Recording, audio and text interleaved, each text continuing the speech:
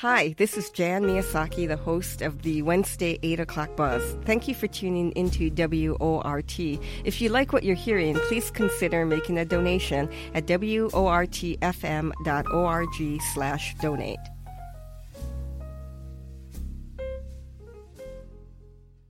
After 8, and Dave, that music's beautiful, Ricky Lee Jones.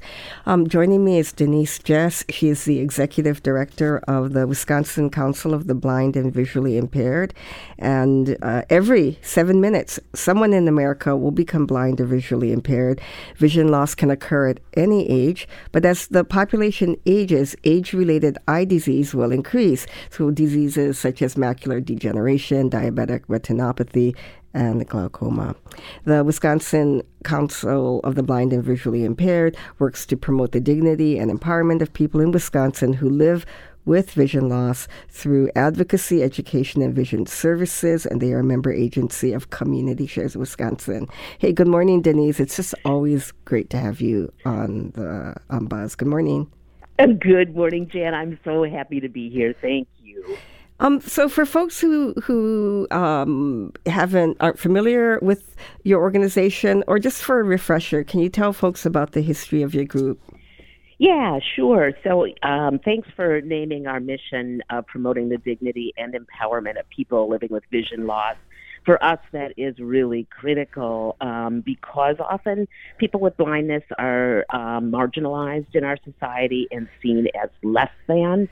And so our organization was founded in 1952 by people with blindness and vision loss. So that mission is central to our founders, and really realized that a lot of what needed to happen initially existed in the public policy sector, that there were barriers built into our laws that prohibited those of us with blindness from, really reaching our full potential. And so that was the start of our work, was public policy advocacy, and it remains central.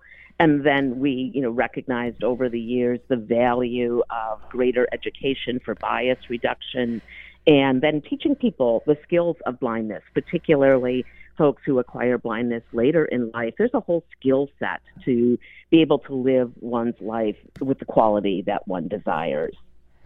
And then you have these very specific vision services. Can you talk about those? And then we're going to circle back to the other issues. Yeah, absolutely. So one of the vision services that we offer is vision rehabilitation. And what that service does is really helps people learn basic daily living skills. So, think about all the things you do during the day where you probably quite unconsciously use your vision. So, measuring liquids and solids when you're cooking, or watching those little balls of oil start to dance on the pan so you know it's hot enough, or taking your medication safely, making sure you've got the right bottle and the right dosage, making sure that your clothes match. All of those things we believe are reliant on vision, but really we can develop other skills to be able to do those daily living activities. So really critical to learn those. Orientation and mobility is another one of our more recently added services, and is very popular. It's learning how to navigate our internal and outside world without sight, or with more limited sight. So learning how to use a white cane is part of that. Learning how to listen for sound in the built environment is part of that. Learning to really feel the textures underneath your feet. So learning those navigation skills so that you're not stuck at home and afraid to go outside. Learning access technology. So, how do we navigate the computer? How do we navigate our cell phones using the technologies that are there? And what do we do when we come up to a barrier that something wasn't built accessibly? How do we navigate around or through that barrier?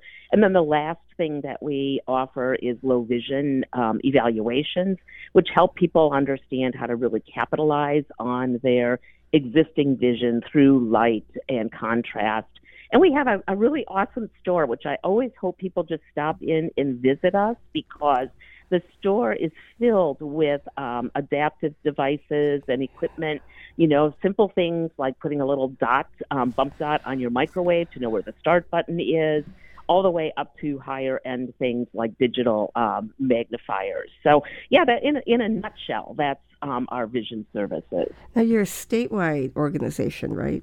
We are. And so, I'm wondering, since COVID, are you able to do the low vision fairs, or is that something that's now more online, or? Yeah, so, COVID, while we sure wish it hadn't happened, it taught us, we really chose to focus on COVID as a learning opportunity to help us think about how could we do our work differently. And so we moved our low vision support groups, or our vision loss support groups, online, and we offer 2 of those now. There's a general one for any adult who'd like to join, and then there's one that's really much more geared towards college and working age folks. And we've got people from all over the state, and sometimes other parts of the United States. And we had a member from Poland who are able to access those support groups. We have the capability of doing access technology training remotely, and so we can offer that anywhere in the state. We do online education webinars, and our advocacy efforts can also, happen online. And so we really hunkered in and said, what has COVID taught us that we can still do our work? And then what do we want to maintain from that going forward? Because it helps us to do our work more inclusively. And I want to direct people to the Wisconsin Council of the Blind and Visually Impaired website, because the educational pieces are, and the visual store and vision services for those who might be experiencing later onset of blindness. It really, just helps folks not be so afraid. Right, exactly. I think there's still such a cultural bias, dominant cultural bias, that blindness means the end. And the end of whatever our life was, and folks often can move into depression, social isolation, and so we always encourage folks, when you get that initial diagnosis from your eye care professional of macular degeneration or retinopathy or glaucoma, continue your treatment with them, absolutely, and come see us, because both things can exist. You can do your treatment, but you can also continue to live your life and not just wait till, maybe something really miraculous happens with your treatment. So come learn how you can continue reading. Come learn how you can continue cooking. Come learn how you can continue knitting. Come learn how you can stay in the workforce, because so often folks leave the workforce assuming that they can no longer manage it. Now, also at the website, you can get these legislative briefing documents, and a big part of your work is advocacy. And these are really, I think, really helpful and important. And so I just wanted to talk to you about some of these. I know transportation is actually something really close to your heart too, right? It is. Yep. For folks with vision loss, some folks hang on to their driver's license past the stage of being safe drivers, because when you are a non-driver, everything in your world revolves around, how am I going to get from here to there? You no longer, or you don't have the convenience of jumping into your car, running to the grocery, jumping in your car, running to work. Oh, I can stay and have a little bit more coffee before, and then get there. Everything has to be pre-planned and have plan A, B, C, and D to when one thing falls apart. So it is really an issue that impacts our work lives, our family lives, our community lives, access to health care, access to, community services. So transportation is often at the center of our advocacy work, both at the local level, doing pedestrian safety and working on mass transit and microtransit issues, at the state level, looking at policy and funding changes, and at the federal level as well, on some of those same themes. And, to increase funding for specialized transit or just mass transit and paratransit generally, all the way to pedestrian signals and customer service centers. So it's a really helpful legislative briefing guide. And then I'm going to jump to pedestrian safety because I think they go together. They do. That's, a critical issue. It is a critical issue. And, one of the things as you were summarizing the transportation work is what we know, it's often called the curb cut effect, that when we build our environment or our services to benefit one particular population, then other folks benefit as well. And the pedestrian safety environment is such a great example of that. A number of years ago, I advocated with the city to get an accessible pedestrian signal right outside our office on Williamson Street. And it's a rapidly flashing beacon, so, there's not a stop and go light there, but when that signal is deployed, a flashing light, it signals for drivers that someone is attempting to cross. And then vehicles are supposed to yield. They don't always, but they're supposed to yield to that flashing light. And there's an auditory component of that. There's a locator beacon, so it beeps, so we know where the button is. And then when you hit it, it tells you that the walk light is on to cross, and it does it in Spanish and English. And so those features are really helpful for those of us with limited vision, but I cannot tell you the number of neighborhood folks who express gratitude for that signal being there, because Williamson Street is a difficult one to cross. People speed, and there's lots of traffic going on. So, do one thing for one group and then see the ripple effect. Now, these are really helpful. I direct you to all of these legislative briefings. They're so good, Denise, Jess. So is it still the case that assistive technology or adaptive equipment is not covered by insurance because it's not durable medical equipment? Is that still true? Bingo. It's still true. It's still a head banging against the wall frustration for us. So it's not covered under insurance, not covered under Medicaid, not covered under Medicare. So it is work that we continue to advocate on. I serve on a national board, and that's one of our priorities, is doing some continued national advocacy to have it covered under Medicare. And we know that if we can get it covered under Medicare, we'll see positive, influence on Medicaid and private insurance. But it is not covered, which is why, we're so grateful to our many donors, because we can get really critical equipment into the hands of folks through those donations. But I'd much rather see a sustainable commitment for getting equipment into people's hands. Now, the issue about identification cards, and then also how they relate to voting, and then and then also accessible absentee voting. Can you just talk about that whole ball of wax? That whole ball of wax is right. Yeah. So, in Wisconsin, and you have to have an ID for voting. And there's a handful of things that are permissible, and the photo ID is one of them. But before I talk about voting, I just want to call out an issue that we are now bringing to light, that the photo ID, as we move more and more to a digital world, and you want to do things like maybe get a replacement Social Security card or other online business, a lot of the Wisconsin statute requires that any digital records transmission from the DMV to any other state or federal agency is only permissible to do a driver's license.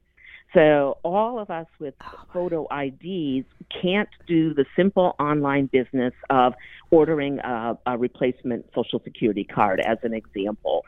So that's a statute that we really need to see change, because then we're back to the transportation loop. Now I need to go to the Social Security Administration office. I need to wait in line. I need to, get the card physically, where someone with a driver's license has the privilege of being able to do that piece online. So that's our next legislative session. That's going to be one of our priorities. But we also have limitations in being able to get to the DMV based on locations and transportation to them, hours of operation.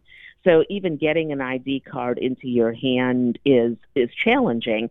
Every other ID renewal cycle we can do online, which is great. So, really only have to go into the DMV every 16 years to get a card. So that's helpful.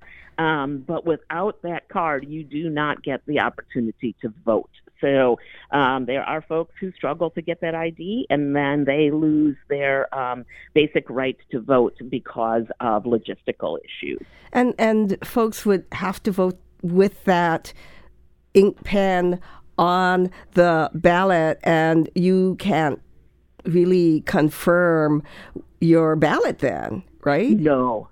So accessible, being able to vote privately and independently and accessibly absentee in the state of Wisconsin is not possible. It is literally impossible.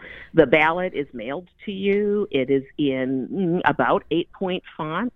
So even if you have functional vision, you might not be able to see it very well.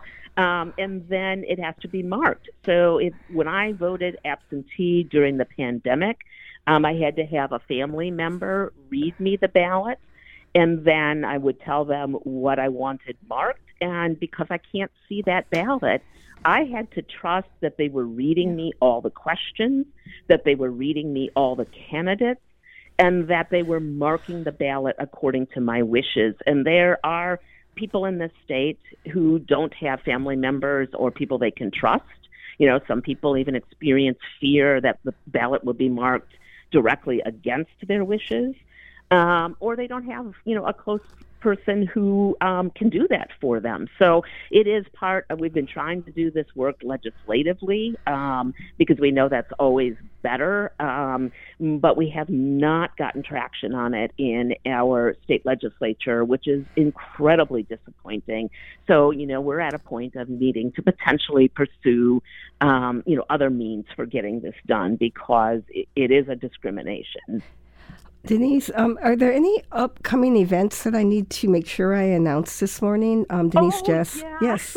I'm so excited. We do a birding by ear class, and we do that in partnership with the Southern Wisconsin Bird Alliance. I'm making sure I get their name right. They're the former with Madison Audubon was their former name. And we're also bringing in a new partner, the Aldo Leopold Nature Center. And it'll be a morning event on May 4th. You need to register for it. And it'll be a classroom portion of really learning the skills and techniques for identifying birds through their song and call. And, even sighted birders say that they really love this skill because you can hear them better than you can see them. And so it's a class for birders of all ages, all abilities, all skill levels. And then we'll have a field experience out on the grounds of Aldo Leopold Nature Center. Folks that would prefer can do a sit for that time period and notice what happens in the environment in a stationary way, a short walk or a longer walk, and then we'll come back and share, what we discovered while we were out in the field. So, and there'll be a hybrid version of the class as well, so folks that can't or might be outstate further can join. So I'm super excited. It's a revamp of a program that we've been running for about 6 years. Yeah, that sounds wonderful. Hey, Denise Jess is the Executive Director of the Wisconsin Council of the Blind and Visually Impaired. If folks want more information about your organization and what we've been talking about this morning or more, what's the best way to reach you? Let's see, we are kind of everywhere. So you can visit our website at WCBlind, that's WCBLIND.org, O-R-G. And you can look at, newsletter articles and upcoming events, check out our vision services, shop our Sharper Vision store. So that's a really great one-stop shop. We're on Facebook and LinkedIn and Instagram, so you can find us there, by searching Wisconsin Council of Blind and Visually Impaired. You can sign up for our newsletters, which come out every Monday. And all of our materials are in accessible format, so that really everyone can be able to access them. Thank you. The Denise Jess, Executive Director of the Wisconsin Council of the Blind and Visually Impaired, and they are a member agency of Community Shares Wisconsin. Hey, it was great to have you on this morning, Denise. Oh, Jan, I'm take care. so grateful. Thank you. Bye-bye. Bye.